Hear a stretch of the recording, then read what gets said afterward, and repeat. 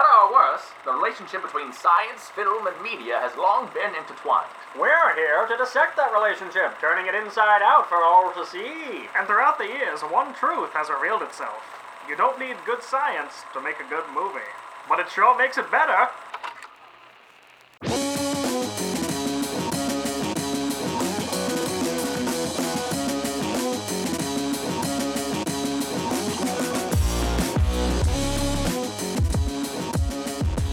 Hi, everyone, and welcome to the Real Science Cast, the podcast where three highly qualified professionals pick a movie and then pick apart the science.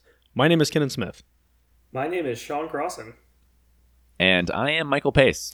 As all of you know, this is a podcast where we pick a movie, and then we talk about the science contained within that movie. And sometimes we do a mailbag episode. And sometimes when we do that mailbag episode, our co-hosts betray the person who does everything for this podcast. I think that's just edited a exaggeration. fine episode of one of these mailbag episodes, and I heard the fucking shit you guys said. And if you think you can take the throne from the king, you better fucking come to play, because Daddy's Kenan, back. I have no idea what you're talking about. I have no idea. clue. I think we said only good things, right? Listen, I was drunk. I was so fucking drunk. all right, Sean. Thank you. What movie did we watch this week? Well, thanks. After that fucking great, the fucking pump up from leader of the podcast, Kenan Smith. I guess we could just go on with the show. It's a democracy. Hey listeners, this is what Pace and I were talking about. Look at this fucking fool coming in here, ruining the show with his, I don't know, sullen and downtrodden vibes. This week, listeners, we watched the movie Flubber. Mm-hmm. I know what you're thinking. Wait, Flubber? I saw that when I was like fucking 6. And you're right, because it came out in 1997. Yep. And that's how old I was when Flubber came out. So it's a movie, and we watched it. It stars Robin Williams, and there's some other notable actors in there, but really, it's Robin Williams. All right, Christopher McDonald. What, Kenan? Who Pace very astutely pointed out is Shooter McGavin. Yeah, he is. Yes, Shooter McGavin's there. Jodie Benson is in it, and she is the voice and singing voice of Ariel in The Little Mermaid. Wait, who voices Weebo? That's Jodie Benson. That voice is hot, and I'd like to get intimate with it. Well, it's That's okay. Ariel, so there you go. There's some All right, I can get on board with that. some deep-seated stuff in your brain. Also, Clancy Brown is like Goon number 2. Mm-hmm. And he does the voice of Mr. Krabs, and he's also the Kurgan in Highlander. He is. So, yeah, he is. Yeah. He also does Dr. Neo Cortex in the Crash Bandicoot video games, which is very good. Dr. Nice. Neo He's Cortex? also like Mm-hmm. Oh, that hurts me. he's also the antagonist in Animal House, So a lot of fun stuff from Clancy Brown. Wait, really? Yeah. I didn't know that. What? You didn't know that, Kenan? Yeah, I didn't know that one. You don't just have like a fucking photographic memory of Animal House like I do because I watched it once and somehow remember all of it? Yeah. I mean, I knew he was in Starship Troopers, but I wasn't ready Yeah. with an Animal House pull. Oh. That's right. He was in Starship Troopers. Yeah, Fuck. yeah. Yeah, and there's also Raymond J. Barry, Ted Levine. Oh, Will Wheaton is fucking in it as Wesley Crusher. Oh, that's right. That's right. I forgot about that. And he actually is playing Wesley Crusher in this movie. He plays the same character in every goddamn Basically, film he's right? in. It's a star-studded cast. I think we've stalled enough about who's in this fucking movie. I think we should probably talk about the disclaimers. Yeah, we should. absolutely should. We should do that, and I'm going to do that for you today. Thank you. This is a podcast about science, and science can get a little wordy sometimes. So what we're going to do is we're going to try to use the least amount of words as possible, but knowing Kenan and Sean, we're not going to be successful. And then what we're also going to do is we're going to animosity on this episode. we're going to say some bad words. Those are the good ones. Those are the good words. The bad words are the good words. And everything else that Sean and Kenan says are not good words. Wow. So bear in mind that there will be lots of science words and bad words. If you don't want those in your ears, that you should put the relevant people that shouldn't have those in a different place. And then you can listen to our program and learn about the science of the movie Flubber, Take it away, podcast boys. Yeah, that was once again, Pace. Excellent, non-convoluted disclaimer. Extremely good, well executed. Probably, I would say, in your words, using the least amount of words possible to convey that information to the listeners. Thank you. So thanks again. I gotta say, while I was working today, I made the mistake of listening to the impeachment hearing, and I'm getting a very, very strong, similarly succinct vibe from how you did the disclaimers, as pretty much everyone who talked the entire time during the hearing. So what you're saying is that they talked with little to no intention or idea of what they were trying to get across. Yeah, basically. See, normally I No always do that. bloviating at all from these politicians. Absolutely zero bloviation. No breathing. Indeed. All right, guys, let's do our normal thing. We're going to roll a d20 and then see who's going to do our 5-minute plot synopsis of the movie. I'm ready. Oh, baby, you know if I get this, it's going to be a lot less than 5 minutes. Oh, yeah, don't worry. We know how this works now. Oh, shit. Oh,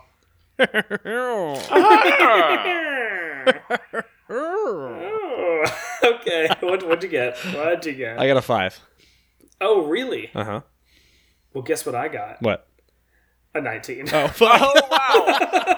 I got a 7. Yeah. So, Sean, Oh, shit. Okay. you will have the pleasure. Joke's on you guys. I was gonna fucking do it anyway. I mean, probably. At the very least, you were going to do a better job. All right, guys. Let's wrap. That's true. Oh, Did no. Sean just freeze? Oh, no. Oh, no. Okay. Oh, fuck. Jesus Christ. Listeners, we just paused for a second earlier, and Sean went to reset his router because he was a full 2 seconds behind us. So stay with us because it's going to be a bumpy ride tonight. I think we're good. Everything's still normal. Okay. My internet just like cut out and cut back. I think it just synced up to my Wi-Fi extender, so I think we're good. Got it. Okay. All Okay. right. Ready? I'm ready. Yeah! Pace. Fuck. All right, Pace has left the room. Sean, just go ahead. Just do the plot. All right. Okay. I'm trying to remember how the movie starts. Doesn't the movie? Yeah. I remember. Okay. It's a fucking Wallace and Gromit intro where the professor, what's his name? Played by Robin Williams. I don't remember Something his name. Brainerd. Professor Brainerd. Yeah. Dr. Brainerd. Philip Brainerd. Phil. He wakes up in bed and he starts getting up and getting ready, and instead of actually getting ready, he has his fucking Rube Goldberg Wallace and Gromit contraption make him pancakes and eggs and stuff, and we get introduced to his like quirky lifestyle, how he's like wild inventor who works at a college and has a house full of robots that do stuff for him. And we see one of the main characters of the movie, Weemo, who is his Weebo. Weebo. That's what I meant. Jesus. Weebo. His assistant, Wii Remote. Yes, his assistant Weebo with a B. She is his little flying robot friend that he built, and she basically keeps track of his schedule. And the whole reason this is important in the beginning of the movie is that this is how they establish that even though he is a extremely brilliant professor, he is extremely absent-minded and forgetful and has really trouble doing, I would say, most tasks other than research. So that is sort of established in the first 5 minutes of the movie. And that we know this because he is supposed to get married to the love of his life. I think her name is Sarah, right? Yes. And that is played by You can do this. Marcia Gay Harden. Nice. Yes. And he's supposed to get married to her. Apparently, this is the 3rd time that he was supposed to get married, but he's so absent-minded that he never showed up to the church on either of the other times. So, there you go. My question is, how does a woman let... Oh, he's so lovable, Pace. Yeah, but marriages involve deposits and getting things ready, and if you... So do pregnancies, know what I'm saying? That's a very... Hey-o! Fucking got him. All I'm saying is that if I were Fucking Sarah, got him! I'd be so gone. So gone. Yeah, Sarah should have done what was good for her a long time ago and gotten out of this relationship. Yep. Yeah, she should have married Shooter McGavin. No, both fuck of them that are guy terrible. too. They're both awful. They both don't give a shit about Sarah. All Okay, right. guys, we can't keep talking about the characters until I get to them. in All the right, plot. fair enough. Okay, that's fine. So we find out that the college is going to close. The college that Phil works at, and it's because they like owe a bunch of money or something. And for some reason, it's like up to him to help raise the money for the college. I don't understand why. That's definitely not how it works. But anyways, that's the point. And he has been working on making a form of like clean energy or something, or like never-ending energy, something like that.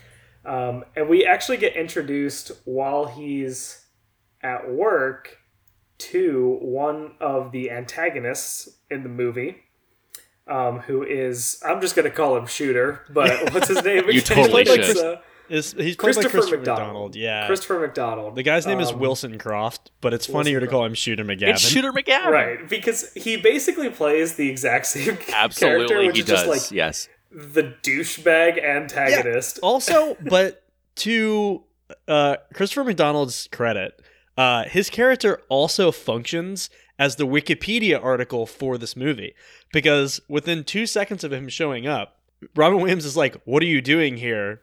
And he's like, "Oh, I'm here to steal your ideas so that you can't save the college, and also steal your fiance away from you." And like literally just says all of that verbatim, and he might as well just be like looking at the camera and winking whenever he says it. Yeah. I was going to say, so yeah, I was going to say the same thing, right? Like, he is the antagonist, and the writers of Flubber were like, you know, why like write a story where characters, motivations get revealed by their actions? Let's just have him just say, "I am the bad guy in this movie," then look at the camera, because that's exactly what they fucking did. Yeah, he literally comes up and is like, they're like, "I don't like you because you steal my ideas." And he's like, "I know. Aren't I a stinker?" Yeah, and just like looks at him, and you're like, "What?" Christopher Like, McDonald walked in on the first day of shooting, and they gave him a script, and he was like, "Wait, what are my motivations?" And then he wrote them down on the top of the script, and then read them as his first lines. Yeah, the motivation was low budget movie, didn't write enough plot. Yeah. And he was like, "Okay, I can fix this. I'll just say I'll what I'm save doing." Flubber. Yes. So basically Christopher McDonald says to Robin Williams, "What are you working?" He's like, "What are you working on?" And he's like, "Why? So you can steal it?" He's like, "Yeah, because I'm trying to steal your ideas." He was like, "Also, I'm going to steal your wife tomorrow because you're not going to show up to the wedding because you're a fucking clown." Mm-hmm. And he was like, "We'll see about that." Let's cut ahead to the next day. Robin Williams is supposed to show up to his wedding. And guess what? He fucking doesn't, because he's a fucking clown. He is a clown. But instead, the reason he doesn't show up is because he is in his basement making a scientific breakthrough. Mm-hmm. He is inventing his energy machine, and he's calling it Flubber. And basically, he has a breakthrough that he needs to rapidly change the temperature from hot to cold on the Flubber in order to get it to work Right. somehow. I don't know why that's the case, but that's what he's saying. We'll talk talk about yeah. it for sure. But basically, he's in the basement, and Weebo doesn't fucking tell him that he's about to miss his wedding because she's in love with him. Yep. His little robot flying helper is in love with him. So Robin Williams makes Flubber. He's all excited. He's like, "Oh my god, I did it. This thing, it's, oh, by the way, it's sentient and alive, just because. I don't know why, but Right. it is." Yep. He starts characterizing it, realizes that if you take a picture of it, Flubber fucking freaks out and bounces around the house and destroys everything in your basement. Yeah, like hates light or something. Exactly. So he doesn't go to the wedding. Shooter McGavin fucking picks up his wife-to-be, Sarah, and she just, like, goes out with him, I guess. I don't know. It's really weird. I guess, like, because he's there. Because that's all. Then she That's all goes you out have to with do to get a woman to love you. You just have to be there, right? Yeah, exactly. That's how that works. He swoops in and takes advantage of her weakened emotional state. I guess. Oh, This is a 90s film, Yeah. so... Yeah. And women have Yeah. zero agency. They are notorious Yeah, for their very weakened emotional states in the 90s. Absolutely. Of course. Mm-hmm. But meanwhile, aside from this thrilling love story. There's also a side plot where Will Wheaton, who basically just plays Will Wheaton, I don't even know. He plays like a stuck-up, spoiled kid whose father is like, yes. Well, whose father is like a millionaire who's in charge of the college, who owns the college and is basically the one who is about to close the school because he's not making a profit, something like that. And he's just a huge douchebag and is like, hey, Dad, one of my professors, I got kicked off the basketball team because one of my professors didn't give me an A like they were supposed to do. And it turns out it's Dr. Brannard, Dr. Phil, the flubber man. And so he's like, I'm going to send my goons after them to convince him to give you an A. And so he sends goon number 1 and goon number 2. Hold on. Before you continue. Yes. I need to give this its due, and I understand they are stock goon number 1 and stock goon number 2. But the great Clancy Brown plays a character named Smith, and Ted Levine, who you might recognize as Buffalo Bill from Silence of the Lambs. Oh, yeah, that's right. Plays a character named... Oh, my God. Yeah. He plays a character named Wesson. So the 2 security guards are Smith and Wesson. That's trying too hard. God. Oh, yeah. no. I did not. I'm so glad you stopped me. Fuck. They fucking named these characters Smith and Wesson. One's name is Colt and the other's is 45. And they decided to... One of them's name is Guns and the other one's name is Ammo. I thought you were going to say Roses. God. Okay. Jesus. One of them's name is Lead and the other one's name is Zeppelin. Zeppelin. Lead and Zeppelin. And Zeppelin. Zeppelin, get in here. Yeah. Fucking... Okay, that's wild. I'm glad you said... Yeah, but so, for the purposes of this, they play goon number 1 and goon number 2. So, while this is all transpiring, and there's, like, this cutscene with, like, Will Wheaton and the goons, Robin Williams has, like, a breakthrough where he's like, the flubber was out of control. Maybe if I modulate the gamma radiation or something, I don't know. He says a bunch of shit about radiation. I can control the movement of the flubber. So he basically, like, somehow makes, like, adapts Flubber into a car engine and then figures out a way using radiation, apparently, to control the way where the Flubber moves. And this allows his car to move in 3 dimensions, so it can fly now.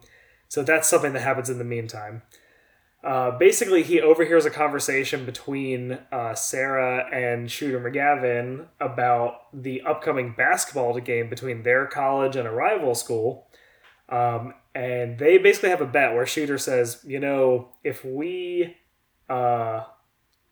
lose, you have to come with me on a weekend getaway where I'm going to romance you or something like that. Mm-hmm. And Sarah takes this bet, I guess. I have no idea why she likes this guy. Oh, it's wild. Yeah, it's so weird. He's also betting against the school that he works at. It's really wild. It's dumb. It's like watching the human version of negging. Like, that's who this person is. So Robin Williams in his flying car is like hovering above and hears this, and he's like, I'm going to prove to Sarah that, like, Flubber works, and, like, then she'll understand why I missed our wedding, and I'm going to do that by winning the big game. Hold on. Do you know this? This reminds me of in Encino Man when Sean Astin tries to impress his girlfriend by saying, I found a fucking caveman in my backyard. Yeah. Will you fuck me, please? Yes. Yeah. It's the same thing. I don't understand. It turns out if you want to win a woman over, you either have to find a man out of time or help a college cheat at sports. Yeah. These are the things on the Using list. Whimsical antics, of course. Of course. So basically, Robin Williams goes back to his house and is like, I am going to figure out how to use Flubber to help win the game.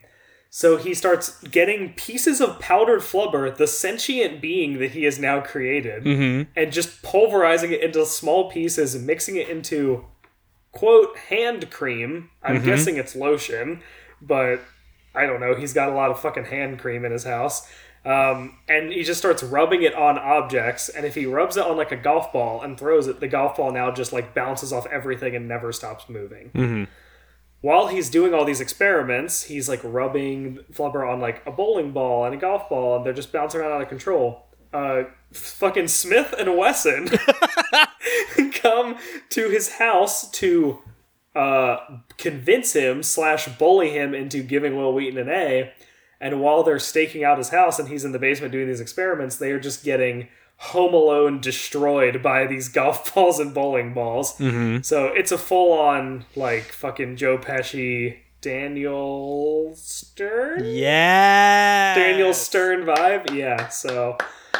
Yeah, it's great. They're just getting pulverized, and he's coming up with... Robin Williams is coming with his plan to win the game. So basically now, evil college dickbag... millionaire is aware of Flubber because his goons fill him in. They're like, he's got something that attacked us with the golf ball. Mm-hmm. How is he doing it? Mm-hmm. So he's kind of on to Phil.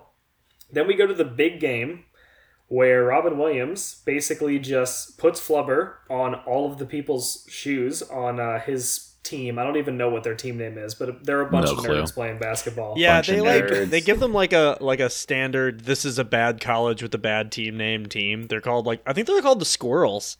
Actually, The Squirrels, not like the Forget About Me's or yeah, it's the Medfield Forget About Me's and the Rutland Murderers. yeah, that's basically Rutland and Medford. Yeah, so yeah, they even have the guy who plays Ted the lawyer in Scrubs just as the coach, who just looks like a big old nerd. Oh, you're fucking right. Yeah. Holy they have shit. him- right? What That's a pull, Sam huh? Lloyd. Yeah, I was trying to Sam figure out who Lloyd. the fuck this was because I was like, oh, That's yeah, right. sorry. Yes. Mm-hmm. Yep.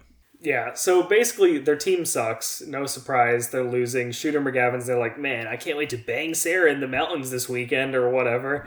And then the Flubber starts kicking in, and all of the players are bouncing like 20 feet in the air, flying through basketball goals, just like dunking on the fucking Rutland Murderers, no problem. Mm-hmm. And they end up winning the game by 1 point. And everyone's like, whoa, this is amazing. And then Sarah's like, guess I'm not sleeping with you. Like, crotch chop. And Robin Williams goes up to Sarah and he's like, I did that in the game. Like, I helped us cheat and win. And it was with Flubber. Don't you believe me? And she's like, listen, you poor child. That's not how you get a woman. No. And then walks away. This isn't going to fix the multitude of problems that we have. Yeah. So he goes home, all disheveled. I know I'm doing a lot of plot, sorry, but it's all flooding back to me like a fucking bad dream now that I'm going through it. And Wemo, he tells Wemo, he's like, Wemo. I just love Sarah so much, and I fucked up so bad. And Wemo feels bad for Phil and goes over and like flies over to Sarah's house and is like, I need you to see this video I just took of him confessing his love for you because he really means it. And that wins Sarah over. Turns out emotions, not fucking energy bouncing resources, is how you win women over. So Sarah comes over to Phil and she's like, Phil, I'm going to give you another chance. I love you. Let's work on this Flubber thing and sell your flying car, make a bunch of money, and save the college. So they go to do that. They are like in the midst of trying to do this deal when evil college dickbag millionaire guy. Mm-hmm. That's a good name for him, right? Sure. Raymond J. Barry as Chester Hoenicker shows up and basically says like, oh, I'll buy Flubber from you and waive your college debt. And they're like, no, you're an evil, bad man. And he's like, okay, fine. And then he comes back later that night with the goons to steal Flubber. The goons have to fight Weebo. Weebo is like hitting them a lot by ramming into their heads, and then they basically destroy Weebo with a baseball bat. They like knock her silly, and they steal Flubber. Robin Williams basically is able to get the like design patterns from Weebo's dying body to make a new Weebo because he's like emotionally attached to her and he's like crying. It's like it's his like, you know, like his like daughter. I don't know. And they're like, we're gonna go avenge Weibo and go kill or thwart millionaire college dickbag. It's actually like an incredibly dark scene. Yeah. Like, if it was a person, you'd be like, wow, this movie's rated R. Yeah, exactly. Like it But it's a happened in here, and robot. I was like, shit, did I watch this when I was a kid? Fuck. Robin Williams also, like, people, we know he's also a good actor, even though this movie sucks. Like, when he's crying about Weibo, I'm like, oh, Weibo. It's pretty sad. Mm-hmm. Agreed. So, final scene. Sorry this is going on so long. Robin Williams and Sarah go to confront millionaire college dickbag Will Wheaton and Goon and Smith and Wesson. And they basically say, like, we want to, like, since they took Flubber, he's like, you're going to need someone to show you how to use it and stuff. Like, take this deal, I'll help you out or whatever. And they end up pulling the old Shyamalan twist on them. They've coated all of their stuff in Flubber, and they just have a goofy bouncing fight scene break free where, they're just fighting off the goons and Will Wheaton and everything using the power of Flubber.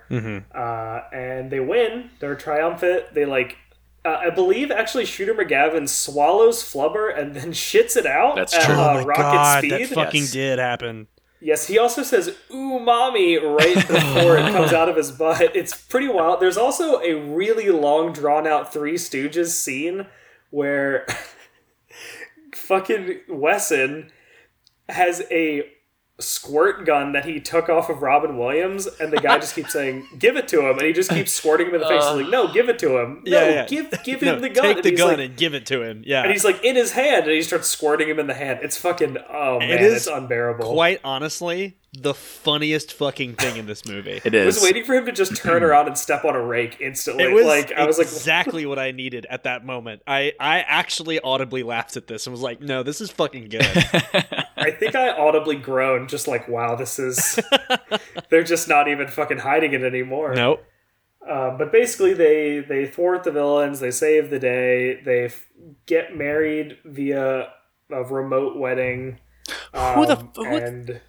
Okay, no, go on. Hey, listen, it's 2019 now. I wouldn't be surprised if someone did this. Yeah, it's fine. It's fine. However they want to get married is fine. Fourth time's the charm, I guess. I guess. They get married, they fly off into the sunset in their flying car, and they're going to Hawaii, and it's like, whoa, happy ending, and then that's it. Yep. All the things you say to me. Nice. That close to the edge. About to break. Lincoln Park's pretty good. I think the fourth time wedding via Skype I think that's how the foundation for a successful relationship. I agree. Yep. So guys, now that I've fucking described in detail You the have. plot to the movie Yes, Flubber, you have. Yes. can we please talk about the science in this film? We absolutely can. If it's cool with you, I want to start off with 2 quotes from this movie Yes. that I think help us address a little bit of science, because Okay. There's a lot of scenes in this movie where, like many science fiction films, I wouldn't call this a science fiction film. Let me back that up. No. This is a family film.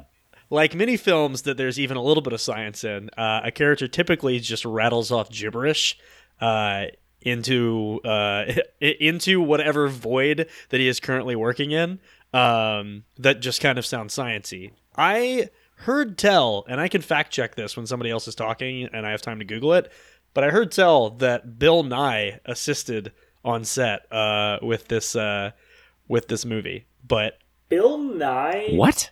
I love Bill Nye. yeah. He is not a fucking pro scientist No. necessarily. No, he's not. I would call Bill Nye a science representative, and Yes. I say that very loosely. Yeah, so I'm not surprised. If you said Bill Nye helped write this, I would be like, maybe. Yeah. Because, Yeah, I agree. I mean, he has a master's in engineering, so clearly he's so true. qualified. Well, actually, to do it. This is probably the best application of that of that graduate degree in this case, because at least this is about engineering. Yeah. So, anyway, I'm going to lead off with one quote. So early in the movie, when Professor Brainerd has his revelation on whatever he needs to be doing in order to get Flubber to work, he says, "The hydrocarbons have been inhibiting the copper pairs. But if you go from hot to cold very quickly, you get a conductive polymer and you complete the metastable sphere. Behold, there it is. Now it'll work." Yes.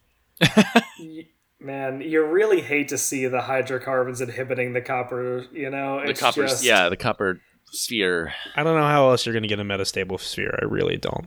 Right, Yeah. I don't really know how else that's going to work. I mean, is it just a classic pitfall that most amateur basement scientists fall into? That's true. He is doing science in his basement. It's his house. His house is his lab. Right, doesn't he have a lab, like, at the college? Do you remember? No, he had a lecture hall, and he had everything, all that shit set up at the front of his class. Like it was some sort of, whenever Shinra Gavin comes in, it's like, I'm going to take all your ideas. Your ideas are all in your lecture hall. Why? Why are they there? Why? Yeah. No, you raise a very good point. As a professor, who it seems like is doing research, he not only should be doing his work at school, but I'm pretty sure he can't take any of that work home with him. No. Right? Absolutely not. And he certainly can't be doing that operating with school funds out of his own home. Nope. He doesn't even look like he's complying to environmental health and safety standards. Most certainly not. Most certainly not. No, definitely not. And the hydrocarbons aren't working with the copper shit. And so, that's Kenan, the what does main that red mean? flag, right? Right, That's exactly. the main What is red flag. Yeah, that's the big It's red just- flag. We draw the line here, Yes. Robin. Okay? Listen, I fucking don't know anything about superconductors, so I don't know what a metastable sphere is. But what I can tell you is that when you heat polymers, that's when they get a rubber-like tendency. So what he's working with is what we would regard as a polymer, is in this case, a conglomerate of very, very, very long molecules all linked together in different configurations that gives something like a flowy viscosity, basically. So many polymers, like depending on how complicated they are, can be hard like plastic, or they can be more flowy like, like heated glass is a good example. Yeah. Right. But he suggests that taking it below room temperature is how you end up with flubber. What he would have opened within that container by making it very, very, very cold. I think he says like 37 Kelvin. 77 degrees Kelvin. Yeah, so extremely goddamn That's cold. so cold. Okay. Yeah. He would open up a block of glass that would have shattered. Yeah, but instead it was a little dancing man. Yeah, it was a little dancey boy. That's like minus 300 Fahrenheit. Yeah, it's... Yeah, it's really fucking... That's ridiculous. Really fucking cold. It's minus 300, like, Celsius, isn't it? Like... I don't know the Celsius conversion. No, wait. Fuck, I don't remember. Oh, you're going to goof this up? That's cool. I can cut this part out. 273? It's minus 200 Celsius. There we go. Minus 200. There Okay, we go. minus 200. Yep. Yeah, minus 200. Because negative 273 Celsius Correct. is 0 Kelvin. Correct. Yes. Right? Okay, cool. There you go. Yeah. Sorry, listeners. I know you don't care, but I took physical chemistry and I need to prove You to have to myself get that Sure, it was sure. worth something. So I guess science 0, flubber 1. So far, yeah. Okay. The other quote that I wanted to talk about, there's a scene where Robin Williams is... Oh, it's the same scene, actually, where he's creating flubber, and he applies electricity to the reaction. And he goes, "It's ready. Organic catalyst." I'm like muttering to himself at this point. The positive and the negative, a little touch of electricity. And then he zaps the container that it's in. This is actually, although he's just saying a bunch of bullshit and making magical dancing flubber, this is actually correct. So, and presumably whatever he's doing, adding electricity, so in the form of chemical energy, and by applying an electrical charge, this would technically speed up this. It could speed up a reaction. So Sure. whatever catalyst is in there, he's putting extra energy into the system. The catalyst could speed up this reaction, whatever that is. Hey, Kenan, you know what the organic catalyst is that he puts in? What is it? It's a piece of his hair. Oh my god, I forgot. He goes a little organic catalyst and then pulls off a clump of his hair and just drops it on in there. That would not. That would Hey, not. you know what? That's not. That's not a catalyst. It's not a for catalyst. anything. It is That's organic. It's just hair. That's a dormant. It's organic. A very dormant hair. Yes, that is I not would reactive say- whatsoever. I would say that you're being too skeptical. It's very clearly a catalyst for flubber. Yes. Mm-hmm. Ugh. You got me there. That's all I had for these two stupid scenes. Thank you. Okay, so Kenan? adding electricity, not a bad idea. Putting your hair in as an organic catalyst, very not effective. Very not So any I'm gonna sense. I'm gonna give it science a .001, and Flubber gets a 1.999. I think those are fair ratings, honestly, Perfect. so far. Okay. Guys, I don't know what other science we should cover in this film. I know we have some really good listener questions that are going to bring up some good topics, but Well, we can't do those yet. We can't. Do can't. those yet. So what I'm curious is, what are our other main hits here? There's another like actual scientific claim, I guess, that he makes when he's making the Flubber. So if you guys remember, I was talking about how he put it in his car engine, and he says before he puts it in the car and he's testing out, he's like, I don't remember the exact quote, but he says something about, if I can modulate the gamma radiation flux, I should be able to control where the Flubber moves. Using a remote control and a stick of radioactive something, which is glowing like bluish green. Yes, it is.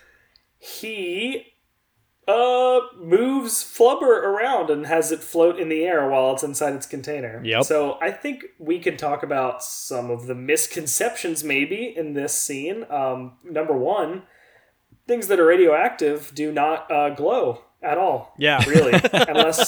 unless something's like really fucking, unless like they're so radioactive that they are like ionizing the air around them, which is like the radioactivity is like messing with the molecules in the air. Sometimes that can give off like a glow, but that's generally like a larger scale. Like you can see it on the atmosphere, like around, like when Chernobyl happened or something like that. Right, you can maybe Sure. see that. Yeah. Not like a stick of uranium that this professor somehow acquired.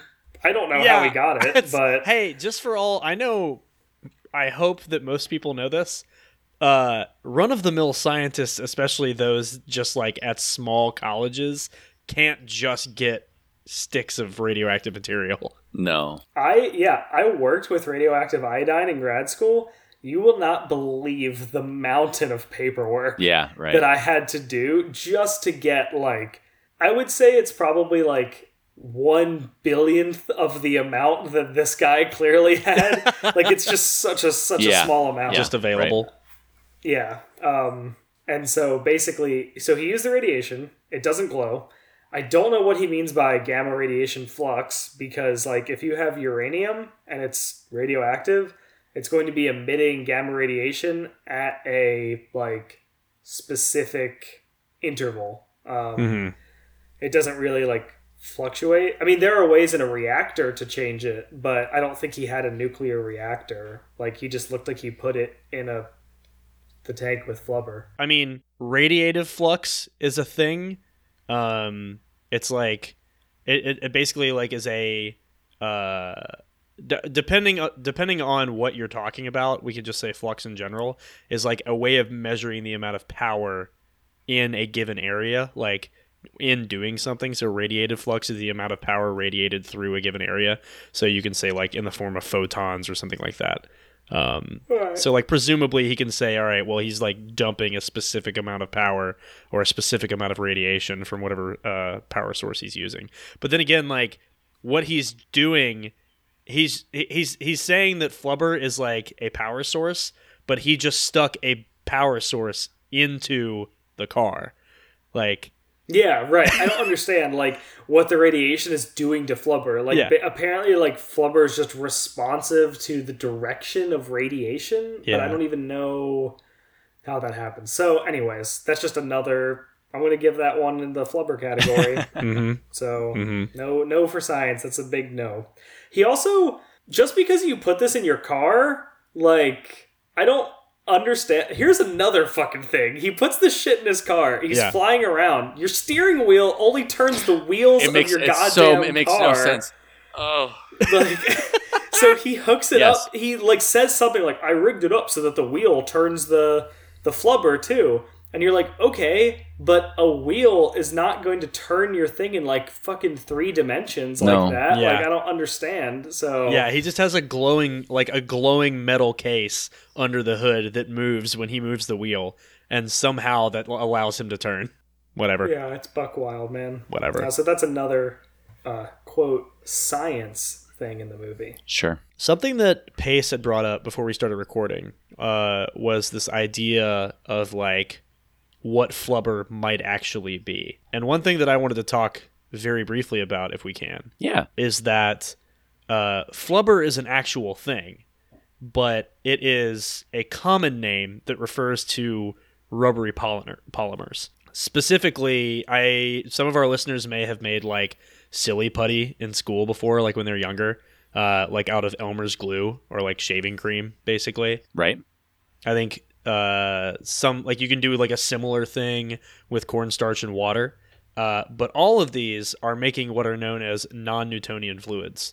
So flubber specifically is like a rubbery polymer that you can use by cross-linking polyvinyl alcohol with some sort of boron compound. So easily translatable for us, Elmer's glue, which is a PVA or polyvinyl alcohol type adhesive, and borax. If you mix them together, you get flubber. And once you mix them together, it's just like goopy substance that when you move very slowly...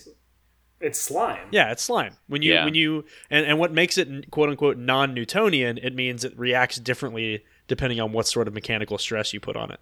So if you like very slowly push your fingers into it, it will like flow around you like a viscous liquid.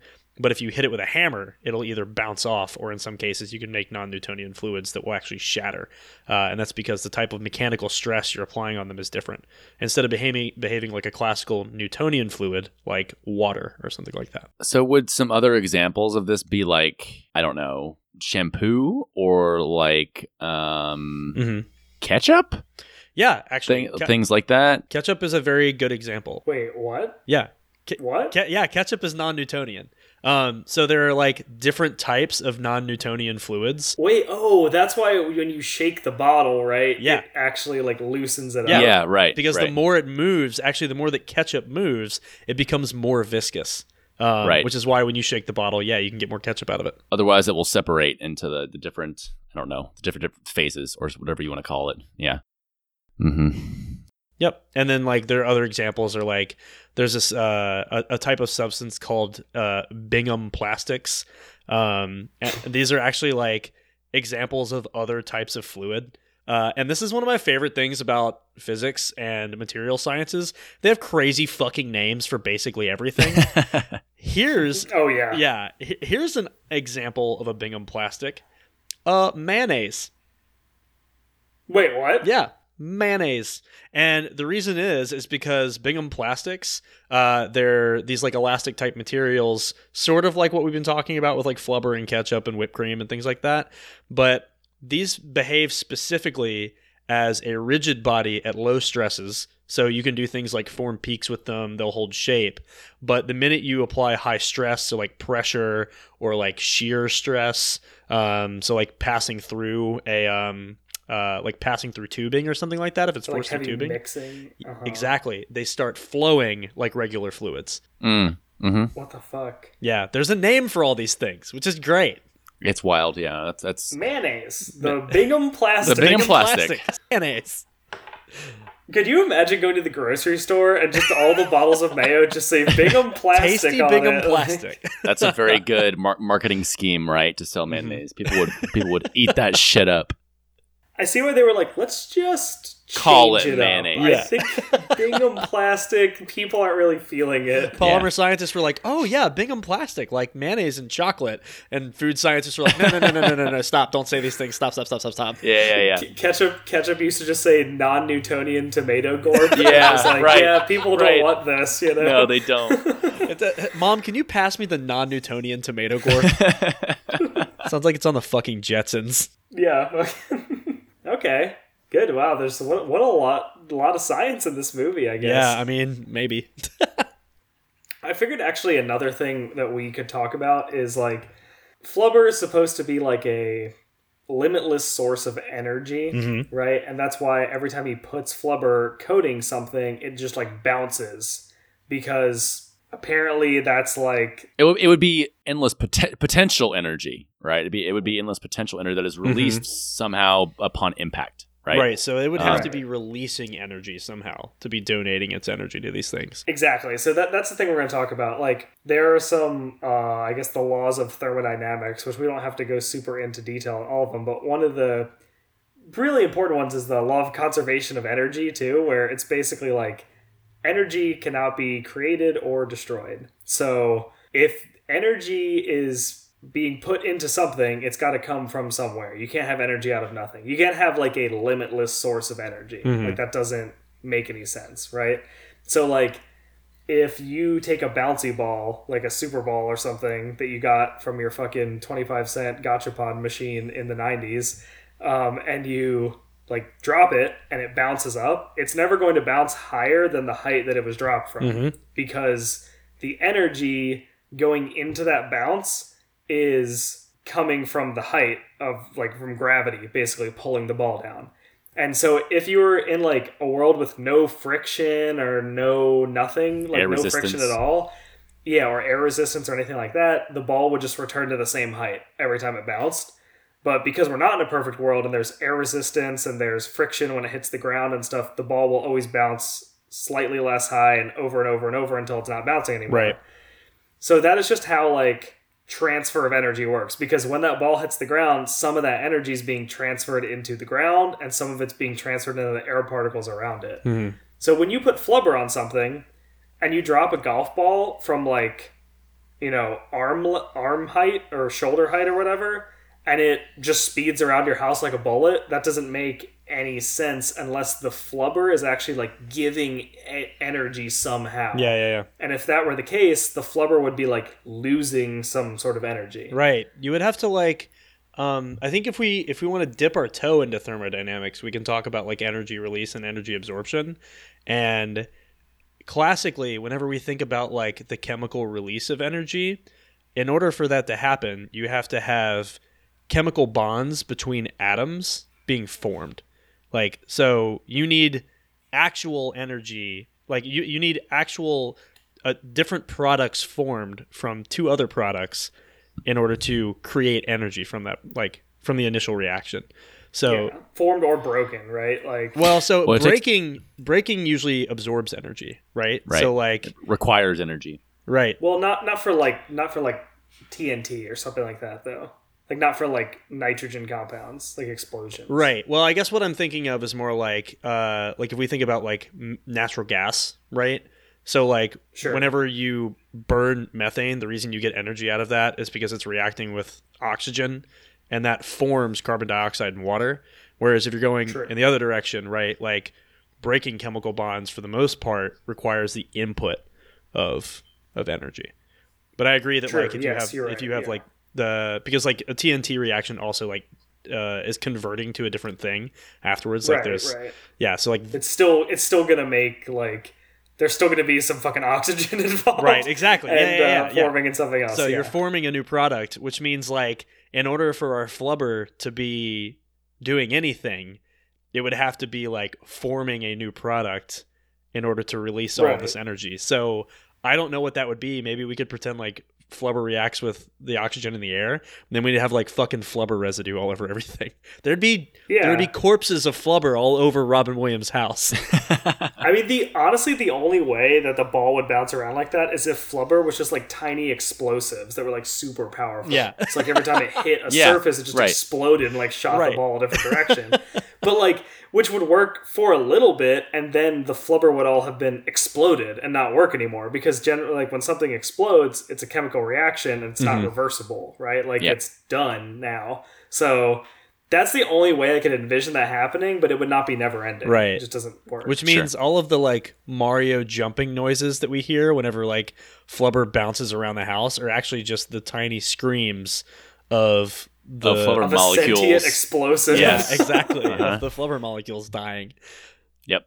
That's it. Yeah. I did want to say that I looked this up while you were talking about this so that we can address it a little bit. But definitely right about TNT breaking down into different components during rapid decomposition, which then produces an explosion. But in order to get the explosion, it has a really high activation energy. Yes, it does. Which is why people use TNT, because it's not as volatile as like nitroglycerin, which has a very low activation energy. So if you like drop a tube of nitroglycerin, it will just explode. Yep. Which is apparently what's flubber made. Flubber's just made of fucking nitroglycerin. Yeah, It's fucking great. exactly. Glycerin. Glycerine. Well, you heard it here first. Whenever we start singing that song, it's bad. Thank you. You're welcome. Rating time. Let's fucking plow through these because we got to get through our questions. do it. Up. Movie. Yes. Science. Energy. 1 out of infinite. It's terrible. No science. It's bad. It's a bad science movie. Yes. Entertainment. 6-year-old Tron fucking loved it. I fucking used to love course, this movie. yes. 28-year-old Sean, probably like a 2 out of 10 or something like that. It's pretty bad. Yep. So not good. You guys? Yeah, I agree. Pace, go ahead. I would give the science. Do we give zeros? Do we do that? Yeah. I do think it, we man. reserve zeros for specifically for Truly other movies. horrific movies. Yeah, other movies made by Les Mayfield, like Encino Man. Casino Man. I would give it a 1 out of 5 for the. That's a generous rating. Yeah, I don't think really so have too. to go into why. For the entertainment, I'm gonna give it a. I'm gonna give it a 2 out of 10. That's what I'm gonna do. So a 1 out of 5. Interesting. 1 but out of 5. 2 out of 10 feels more generous. I didn't really like the movie that much. I was bored for most of the time.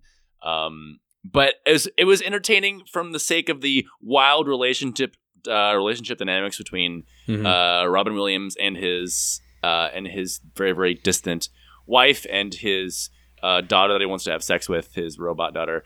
Gross. Okay. And, Jesus Christ. and I guess it was entertaining in regards to the one squirt gun joke. Aside from that, That's what I was about to say. Not entertained. Yeah. So for my science rating, I'm also going to give it a 1 out of 5. For the entertainment rating, I want to give this movie a 1 out of 5, but the squirt gun joke was a 5 out of 5. So I have to give it at least a 2 out of 5. All right, fair.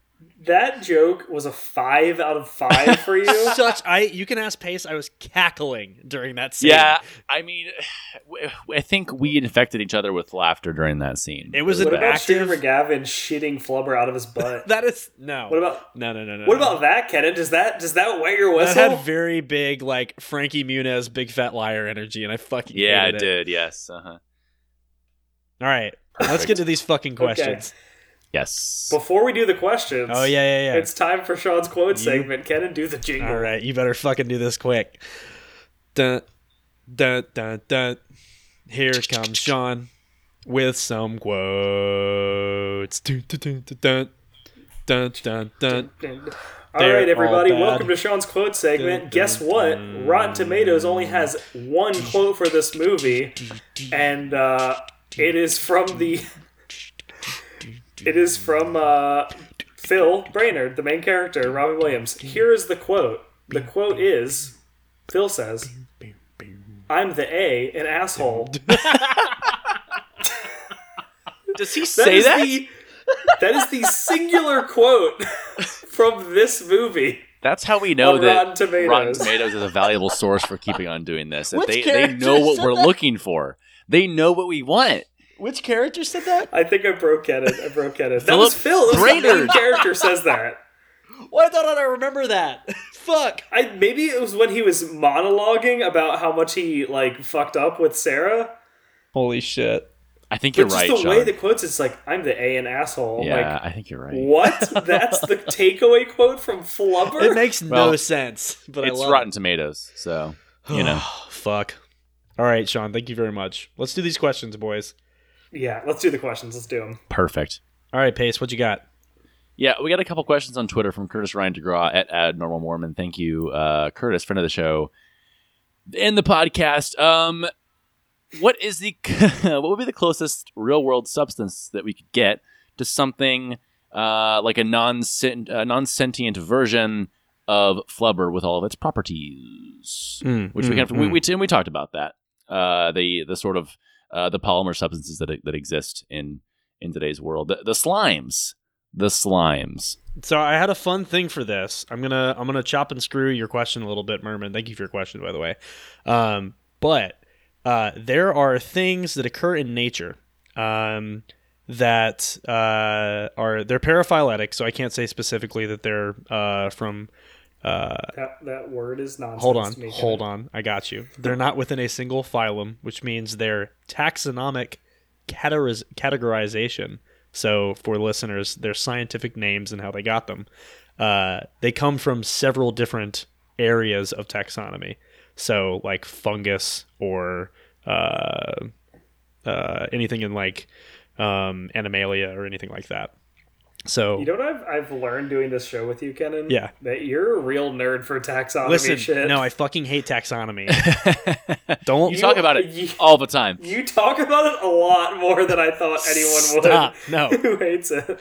No, I'm deleting all of this. There are things that exist called slime molds, which are these like multicellular, sometimes single cellular, like nasty conglomerations of individual organisms. I don't have like a very good way to describe these things other than the fact that they're like a bunch of eukaryotic organisms that can live freely as single cells but will then aggregate to produce these like giant reproductive structures. So what's important is that all of these individual cells get into a big fuck pile and then just like slime themselves on the side of like rotten wood, basically. Nice. They're formerly classified as fungi, but because they're not Tasty. in like a single group and can span multiple phylum, they've been like reclassified. But the important thing is that like when you see these bad boys, like they have all kinds of terrible names. Like there's one Phalugoseptica that's called the dog vomit slime mold, and if you look up pictures of it, you'll go, yeah, I understand why they called this the dog vomit slime mold. Gross. Gross. Slime mold's actually, like, for listeners who are like, whoa, this sounds wild, it's actually, like, pretty common. Like, you can see it in your backyard a lot of the time. There'll be, like, it'll look like a big yellow blob of, like, fungi growing on something. Yeah. But it is pretty cool. Yeah, it does, like, operate single-celled and multicellular, so that is pretty neat. I mean, that could be, like, flubber, because you can break it apart, right? Yeah, exactly. And they, like, I don't know. It's like a conglomeration, which flubber felt like it was, right? Like, you know, it formed a much bigger organism at some point, but also like lots of teeny tiny ones all at the same time. Yes. Yeah, it's like the flubber Borg hive mind. Yeah, exactly. we are all flubber now. That's right. All right. We will be assimilated. All right. Thank you so much for your question, Merman. Thank you for your question. And we have one more question from also from Curtis Ryan DeGraw, and that is being absent-minded basically just movie talk for ADD/ADHD, and what is the science behind those issues? This is a good question, and actually I was so refreshed to see this because it meant that we could stop talking about the most boring of science, materials science. So Wow. Shit. Got him. this is a topic that I actually would love to cover in more detail on a different episode because there's a lot of misconceptions about ADD and ADHD. But for now, Merman, all I will say is that if Philip Brainerd had some form of ADHD, there is a subtype of ADHD that is called inattentive ADHD. And it's a subtype that makes up about 25% of all people with ADHD. Mm-hmm. And you know, this is characterized by the kind of the symptoms that you would suspect. You know, that kind of limited attention span, the inability to maintain even the most like simplest, most mundane tasks about yourself, like pay bills and clean up your apartment, which makes sense given Brainerd's character and the way that his house is kept. And you know, there are some neuroimaging studies that have looked at, you know, what's the neurological basis for ADHD. It is hereditary, and you know, it's thought to be due to the disruption of certain types of neurotransmitters or like chemical messengers of the brain that make your brain work, like dopamine, epinephrine, norepinephrine. But that's about it. That's what's known. I think it's possible because you can still be functional if you have this type of ADHD, or at least functional to the degree that Philip Brainerd is functional, and where he misses 2 of his weddings. So Yeah. Yeah.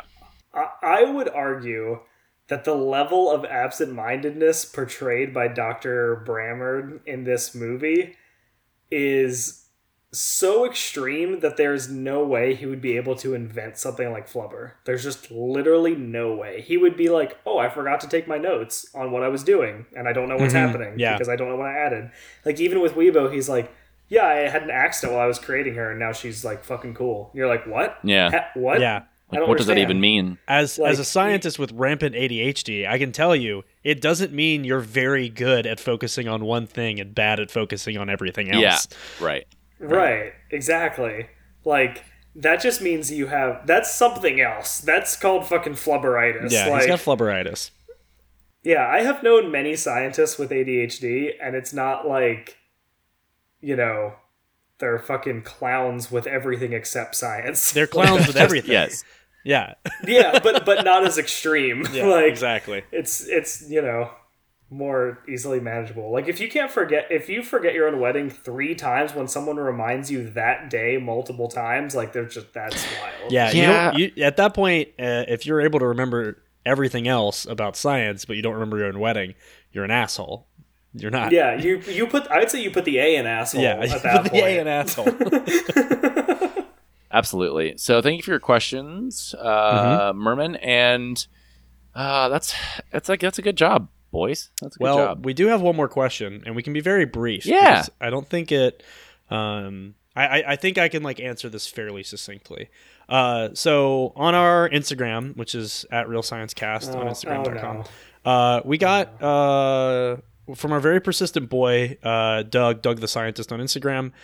He asked a question about Flubber, and he said, Honecker sends his guard Wesson, played by Ted Levine, to steal the Flubber. But since Wesson is really General McGrath from Wild Wild West, does that mean that Dr. Arliss Lovelace is really behind Flubber?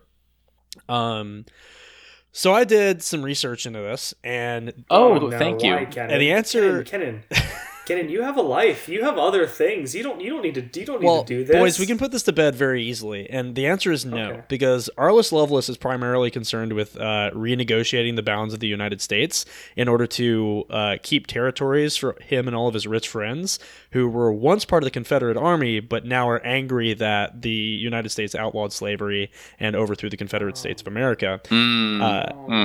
Whereas this movie sounds extremely problematic. It's extremely problematic. General McGrath, also known as Bloodbath McGrath, was an ex-Confederate general who only took credit for the murder of swaths of people in a town called New Liberty that was actually carried out by Arliss Lovelace. So actually, Dr. Brainerd created Flubber, but Lovelace powers everything on Steam, so I don't think there's any reason that he would be interested in Flubber. So whatever General McGrath is doing, I think he's doing for his own ends. But thank you for your question, Doug. I appreciate it. Now that Kenan's cut that out, but thanks for listening, everyone. I guess that was way more Wild Wild West than I ever wanted in this show. And I think I might have to quit now because it's just Doug has reached his fucking brain slug into Kenan's mind and fucking inceptioned Wild Wild West in his brain. But I can tell you now that we've covered the science of Wild Wild West in brief, there's no point doing the movie. We don't ever have to do the movie, which is great. So thank you very much, Doug. I appreciate you freeing us from that. Yeah, thanks, Doug. Thanks, Doug. Yeah. If you want to get a question on the show, go to our, for starters, you can go to our website, so realsciencecast.com, where we have a listing of all of our social media and a way to contact us directly on the website through a form that is easily fillable. You can also just reach out to us on Twitter at RealScienceCast, on Instagram at RealScienceCast. You can check out our Facebook, just search RealScienceCast up in that big old search bar right over there. And then you can also send us an email, realsciencecast@gmail.com. There is also a really bad picture of me on the website, so be sure to go check that out. Yeah, I need to.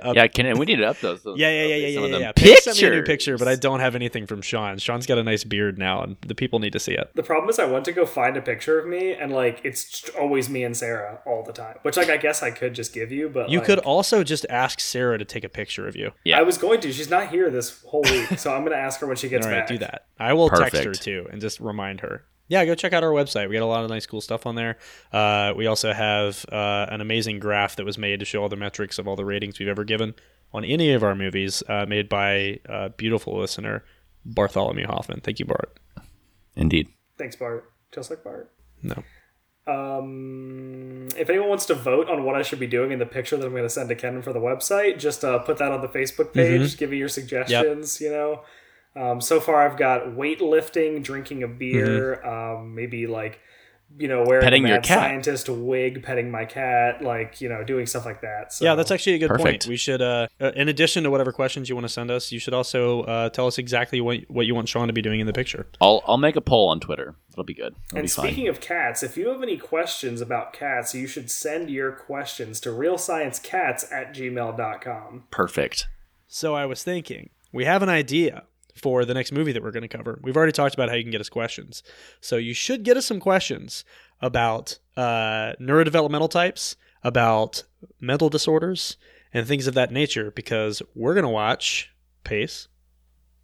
We're going to watch A Beautiful Mind. That's right. The 2001 film starring Russell Crowe. And I think this is going to be a good opportunity for us to cover those topics. Mm-hmm. I agree. It's a biographical drama film based on the life of John Nash, who was a Nobel laureate in economics, and from my understanding is a very loose basis on his life, but it'll be Very loose. It'll be a good springboard for talking about things. If it matters, he develops paranoid schizophrenia and starts to develop delusional episodes while he's going through some sort of personal trauma. Mm-hmm. So if that interests you or you have questions about that, send them to us. Yeah. Any questions you have on neurodevelopmental disorders or anything of that nature, and we can try and talk about how these types of brain functioning may affect different things like emotion, learning ability, self-control, memory, that type of stuff. So hit us with Yes. questions in all the places that we've listed.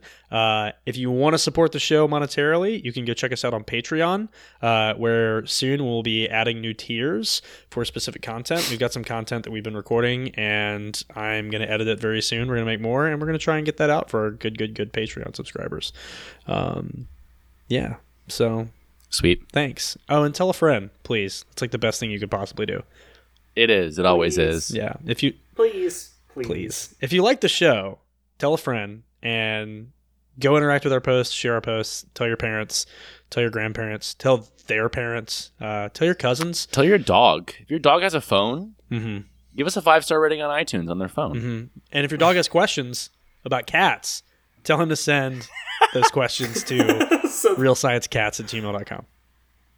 you're right. That's the perfect place for any of those questions. Absolutely. I also want to thank listener and patron Curtis Ryan DeGraw for suggesting Flubber to us. Thank you very much. Yes, thank you. This was quote unquote fun. Yes, this was a quote unquote real good time. REEL. All right, guys. Thank you so much for listening. I love you all. My name's Kenan Smith. My name is Sean Crossan. I'm Michael Pace, and I'm exasperated. And thanks to Otis McDonald for the use of his song Third Eye Blimp as the intro and outro of our podcast. And remember, you don't Deal. need good science to make a good movie. But it sure makes Pace exasperated. But you should. You really should. Just do it.